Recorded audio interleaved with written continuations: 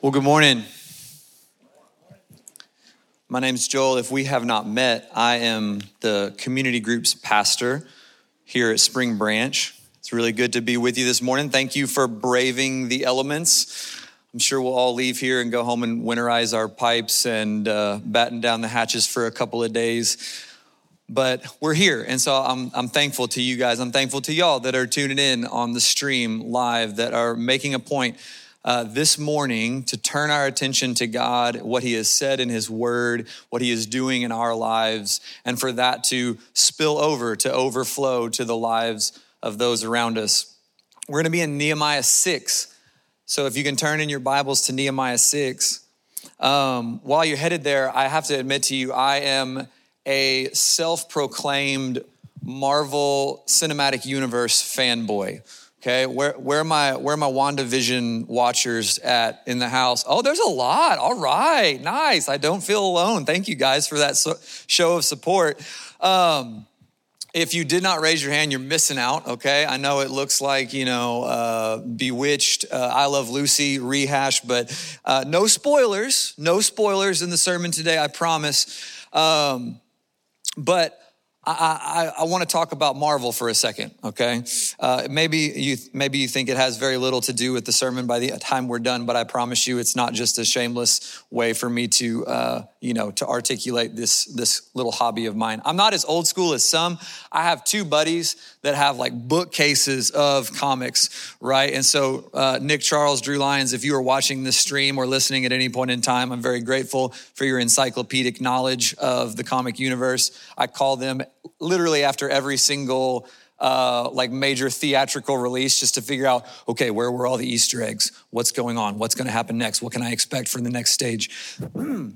But there's something that fascinates me about superheroes and superhero movies. I want to ask, what is it that is so fascinating for so many people? That Avengers movies they just print money every time they come out, right? So what is it that draws us as a culture to superheroes and superhero movies? I want to suggest that at least one of the things that does that is this. They give us a lens for thinking about our own brokenness, our own faults, our own frailties and shortcomings. We have this way in which to see kind of behind their mask and to think about ourselves in light of that, right? So they're flawed. They're deeply flawed. I was going to say human beings, but I guess superhuman beings, however that works. Their pain is being sorted out in their lives just on this cosmic, epic scale.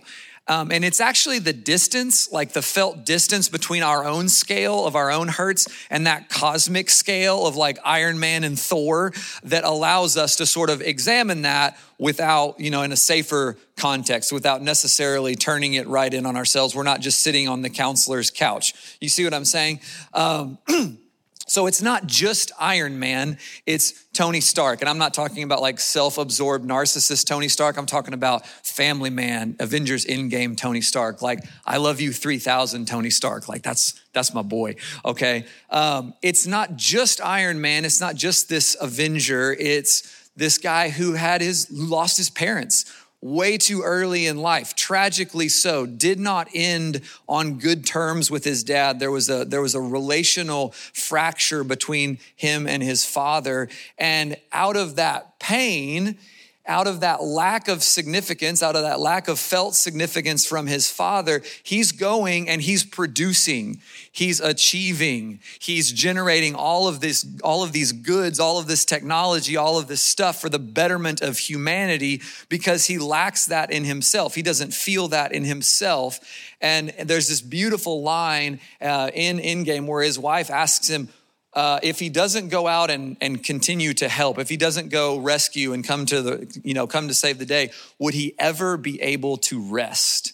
That's a really powerful line. Like, would you ever be able, you don't have that significance. Would you ever be able to find that significance if you don't go, right? And so those, like that tension, it's a very human tension that we feel as well, right? And we come to understand the why behind why this individual, superhero as he is, does the things that he does. We do it, in our work-a-day 9 to 5, he does it with jetpacks and nanotechnology, okay? So that's a little different, right? But we can think about it, But that's what I want to address. I think Nehemiah in a similar way, if we come to understand Nehemiah's why, some of his background, some of the ways that he is thinking about this task, this project in front of him that God has called him to, I think it helps us better read chapter 6, okay? So with all of that being said and all of my nerdy cards on the table, let's pick up in verse 1 of chapter 6 of Nehemiah. Sanballat, Tobiah, and Geshem the Arab, and the rest of our enemies found out that I had finished rebuilding the wall and that no gaps remained, though we had not yet set up the doors in the gates. So Sanballat and Geshem sent a message asking me to meet them at one of the villages in the plain of Ono. By the way, that was about 30 miles northwest of Jerusalem. But I realized they were plotting to harm me. So I replied by sending this message to them. I am engaged in a great work, so I cannot come. Why should I stop working to come and meet with you? 4 times they sent the same message, and each time I gave the same reply.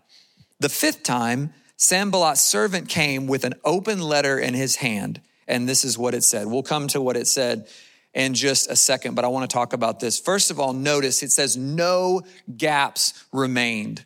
Okay, so we're actually told implicitly, if we're reading Nehemiah really closely, that this is a repetition. This is an echo. This is, in literary terms, we call this a chiasm. This is a reflection of something previously. Back in chapter 2, you may remember when Nehemiah was surveying Jerusalem, he goes to his fellow Israelites and says, hey, the wall is in ruins.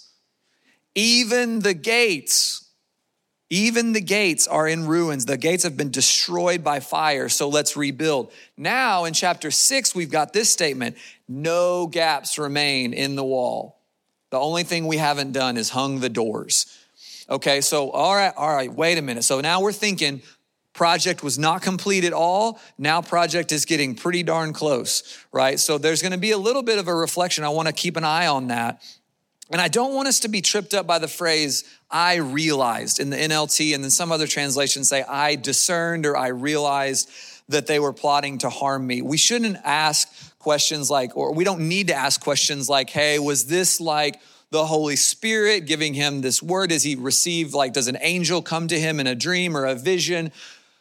Because these guys have been around since chapter 2. We get introduced to Sanballat, Tobiah, Geshem very early on. They have consistently been opposed to the work of rebuilding the wall. This would be the equivalent of you and I saying, hey, I realized that the man in the hockey mask and the bloody machete ringing my doorbell, on my Ring camera at 3 a.m., I realized that he was doing me harm, right? This is not, this isn't rocket science is what I'm saying, okay? He knows that they mean him no good. He knows that they've been consistently opposed to the work.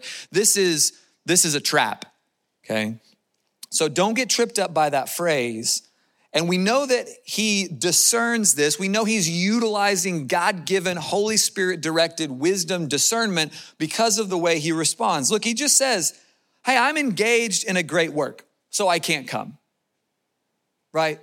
He doesn't lose his hat over this, but he's shrewd also. Okay, he responds, and actually ESV and NIV, it says he sends messengers, plural.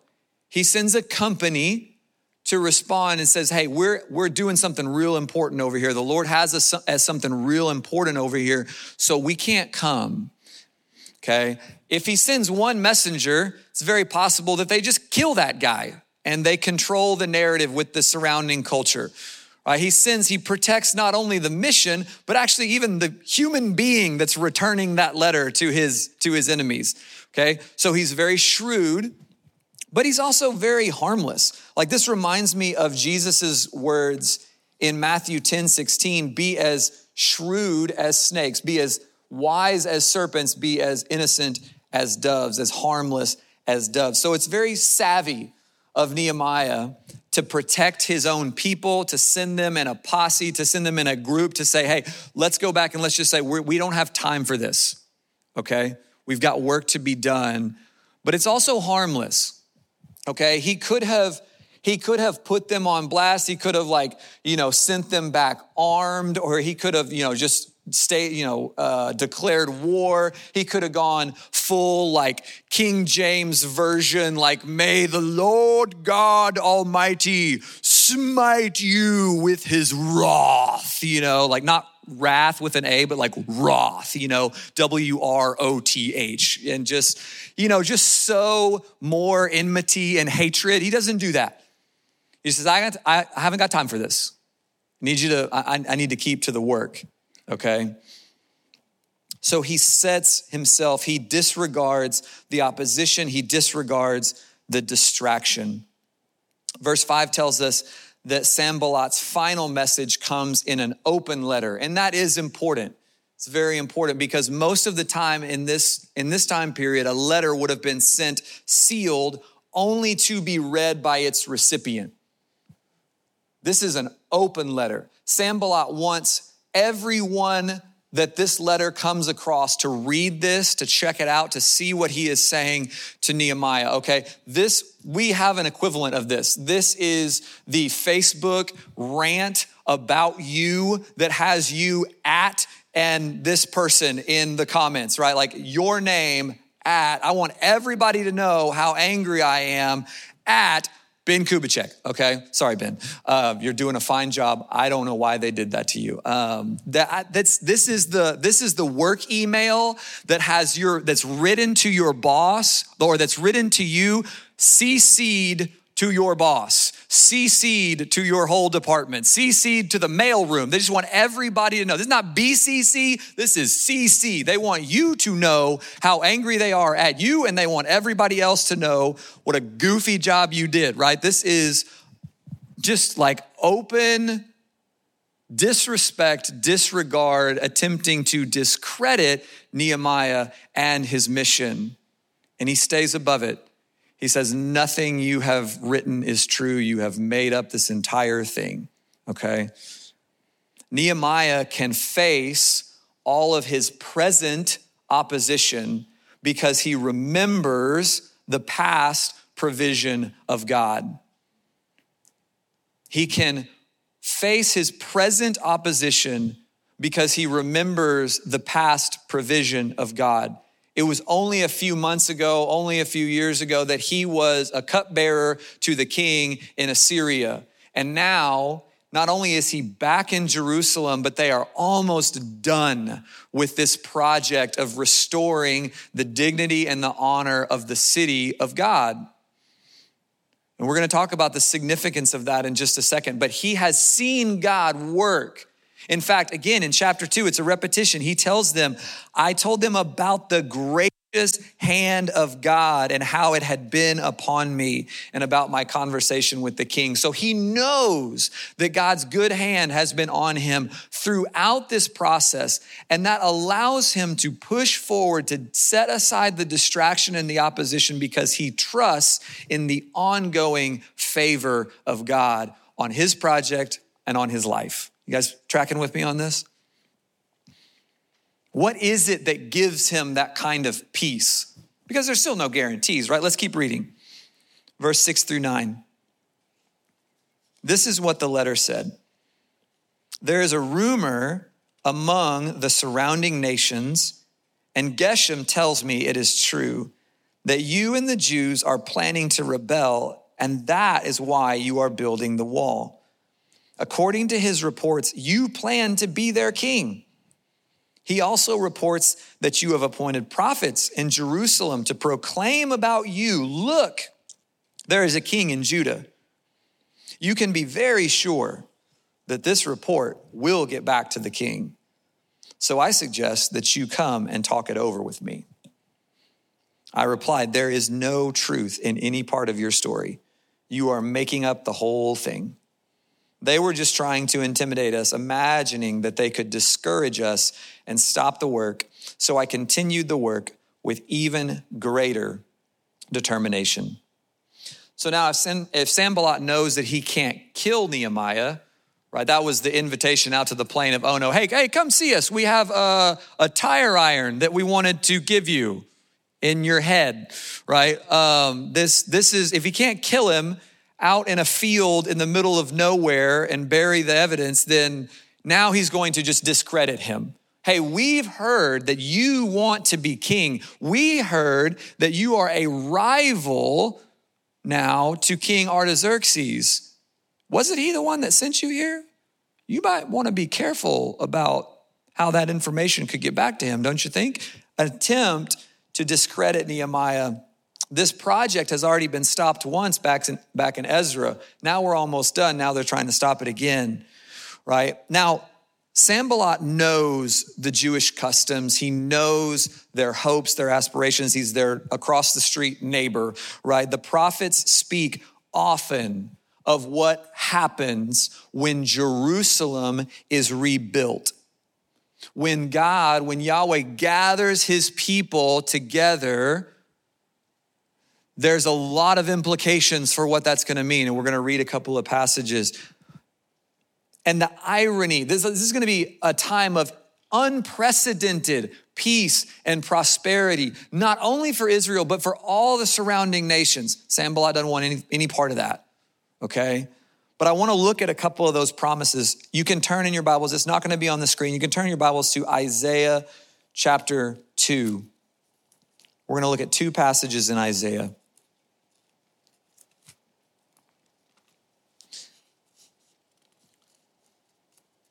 Read with me 2 through 5.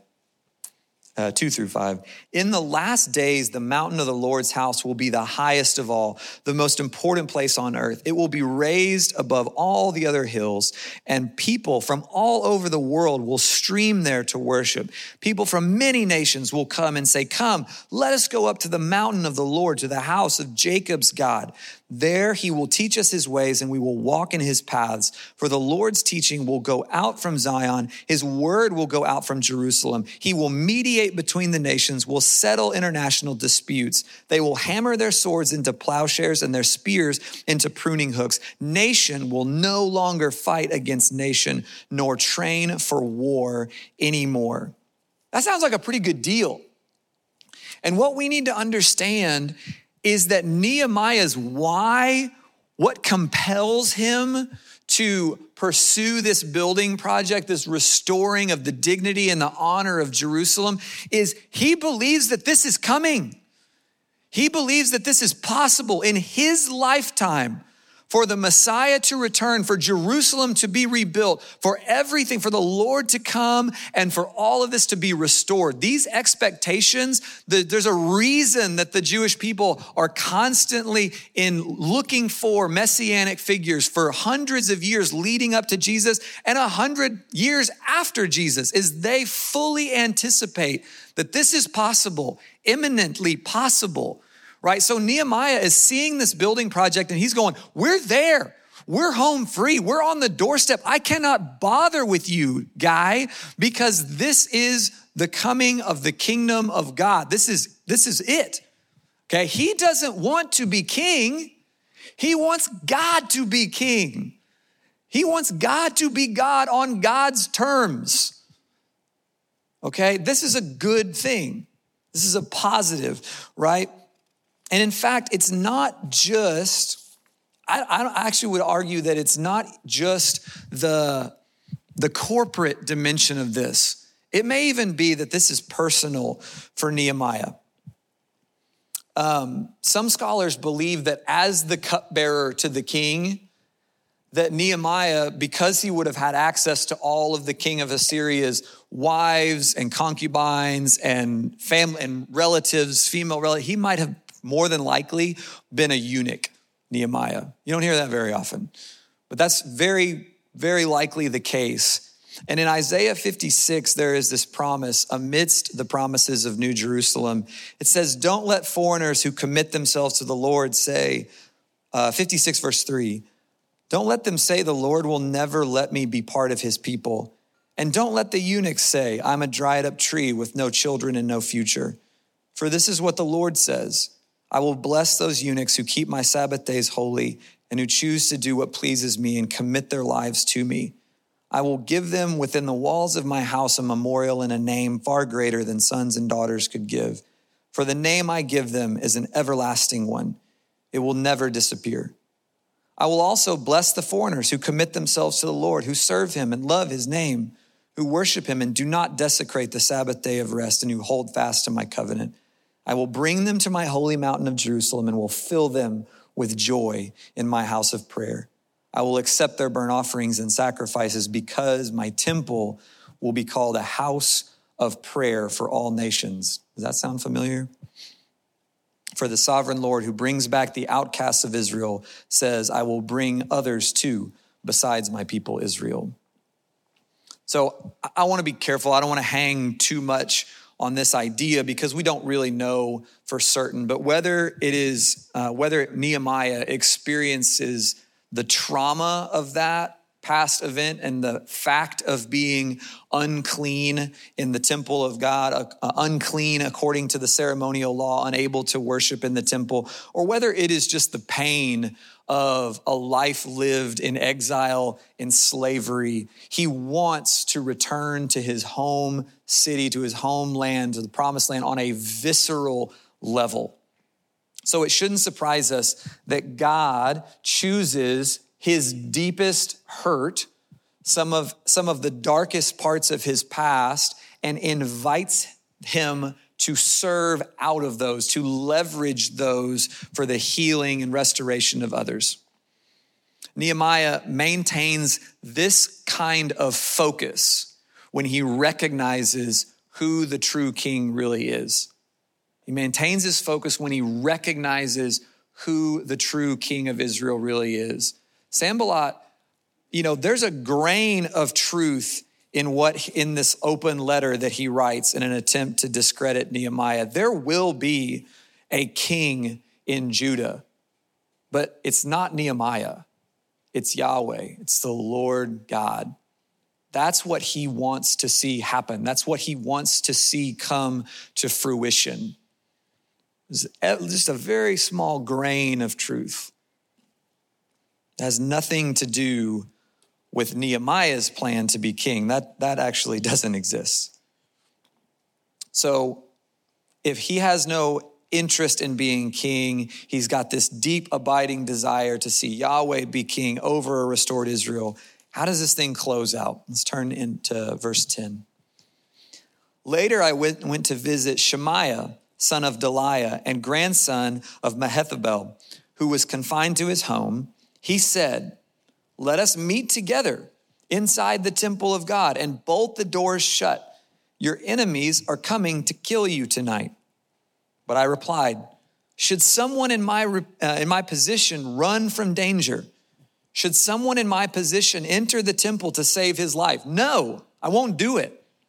I realized, there's that realized again, that God had not spoken to him, but that he had uttered this prophecy against me because Tobiah and Sanballat had hired him.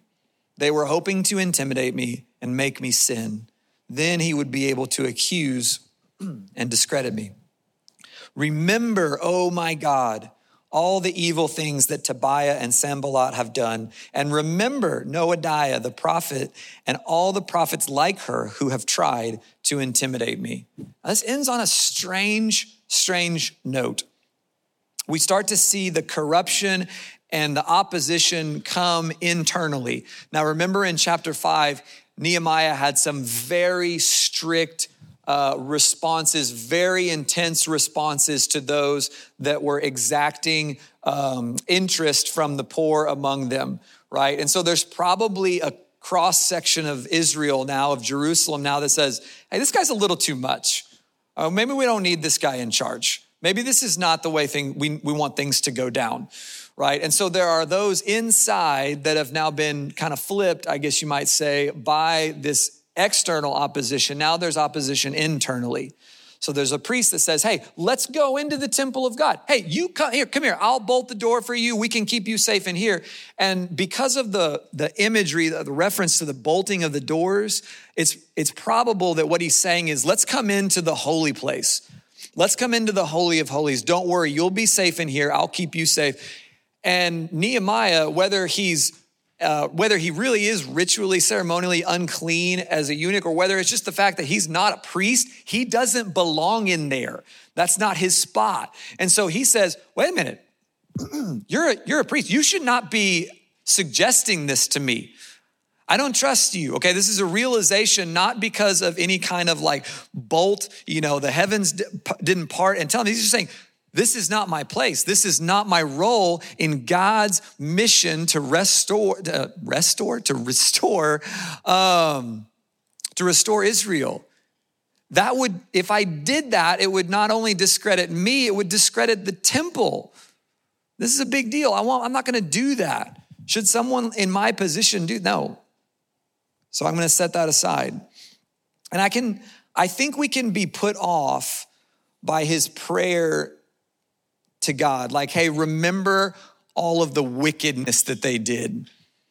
Judge them accordingly, right? Like that might not be the first thing that you and I pray. And I understand that. It can seem off-putting to us to pray that kind of sort of vindication for God to come through for us on that. But I want us to, be gentle on that and to recognize what he doesn't do. He doesn't respond directly to them, right? He doesn't seek that vindication for himself. He leaves it up to God. He's honest about how he feels about these enemies, these wicked intentions against the mission against him. He's honest with God about them, but he leaves it to God as well. He requests vindication from God rather than getting it for himself. And so what I want us to see is that he's content to get his significance and his security from God alone rather than trying to gain, to grasp that significance and that security for himself. He entrusts himself to God.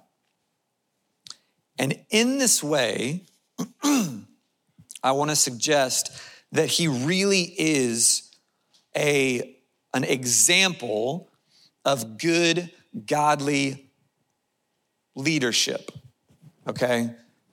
He is an example, a type of, a precursor of Jesus himself. Jesus, when he knew that the hour had come, he handed himself over freely to his enemies. He said, hey, this is what I have come to do. The Son of Man has come to be delivered into the hands of sinful men. Jesus did not try to grasp significance and security for himself. He entrusted himself to his Father. All right, so I'll be perfectly honest with you. I'm not a huge fan of the leadership lessons from the book of Nehemiah kind of line of thinking, because Nehemiah was not written by John Maxwell. It was not written by Simon Sinek. It was written by an Israelite over 2,000 years ago who was back from exile.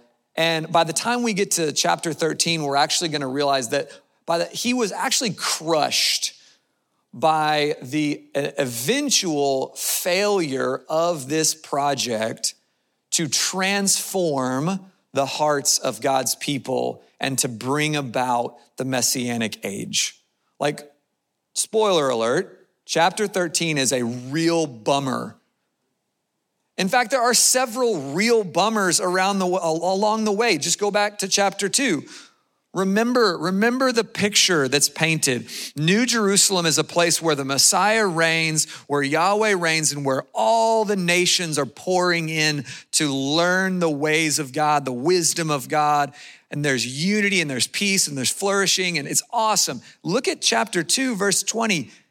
Nehemiah tells his opponents, I replied, the God of heaven will help us succeed. We as servants will start rebuilding this wall, but you have no share, legal right, or historic claim in Jerusalem. there's a othering, there's a cutting off, there's a, wait a minute, Nehemiah. This was supposed to be good for all nations, right? So there's some downers along the way. Nehemiah is not this shining, gleaming example of leadership for us. He, like us, like Tony Stark, like everybody else ever in human history before or since us, is, except for Jesus, is deeply flawed, is a mixed bag of success and failure, is prone to wander. Lord, we feel it, right? Like we're not always going to get it right. So we're not reading Nehemiah as, hey, how to really gain momentum in your capital campaign project, you know? We're not reading Nehemiah as how to win friends and influence people. We're reading Nehemiah as the plan of God to restore his people. And surprise, surprise, Nehemiah is not the one that's going to accomplish this, right? But at the same time, there is some overlap. He does get some things right here, and I come to praise that thing. He focuses in on his why. Why is he building this wall? He's building this wall because he believes that a new Jerusalem, a restored creation where Yahweh reigns over all the earth, is the best possible world that we could be living in. And so then what am I, where is this headed? What am I going to do about it? He has a great deal of clarity in that. Well, I'm going to build this wall. This is my task in front of me, right? He stays focused on that. He sets aside the distractions. He sets aside the opposition because he sees that goal ahead.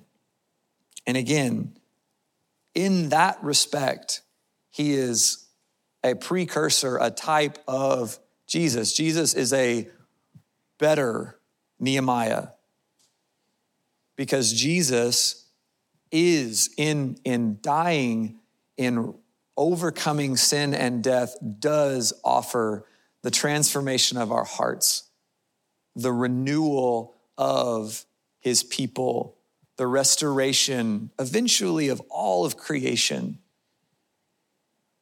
And in fact, we know that the pathway to that for Jesus was suffering. And so if we are going to pick that up, the mission of Jesus, if our why we do this is so that we might see Jesus bring his kingdom to bear in our life and the lives of those around us, we know that that is going to involve self-sacrificial, self-effacing love for those around us. That's hard. So I think about this in the context of community groups, like in my own ministry. Why do community groups exist? What is our purpose, right? You guys have heard me say before, probably, maybe, I'm not a huge fan of mission statements generally because most of them I don't think actually we don't actually do the things that we say we're about in those mission statements.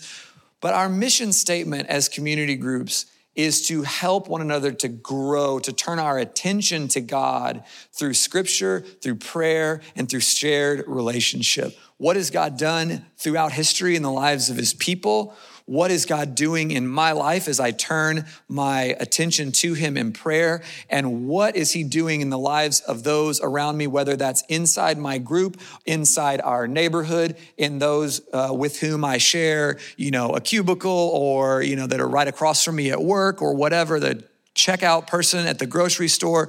What is God doing in my life? Why do I exist? To turn my attention to him in all of my experiences, to invite others to do that because I am convinced that God is always working if I will but listen, okay? That motivates me. How are we going to accomplish that? What's where are we going with that? I think community groups, can have a little play in the joint on how that's accomplished. And I trust implicitly all of our leaders and all of our members that are shaping that vision within the context of their group. But that why, what do you want God? What is it that God is doing in our lives? He is about the business of expanding his kingdom. And he wants to use your past experiences, your skills, your giftings to do that. Will we turn our attention to him and ask, what do you want to accomplish through us, Jesus? Nehemiah is not a perfect leader, and neither are you and I. And that should not come to us as a surprise. We don't read Nehemiah for good leadership principles. We read it to remind ourselves of the God who returns his people from exile, to center us on why it is that we are following him with everything that we have to the best of our abilities. So I would invite you to think anew on why that is for you, and to invite the Spirit, invite Jesus to give you clarity and courage to pursue that with all of your being. Let's pray.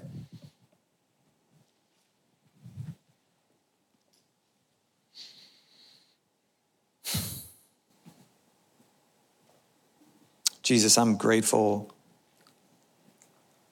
in the words of, in these verses in chapter 6, and the words of Nehemiah, through the life of Nehemiah, that I see that you are a God who restores your people. You do it, Jesus. We are but beholders and onlookers into the work that you are doing.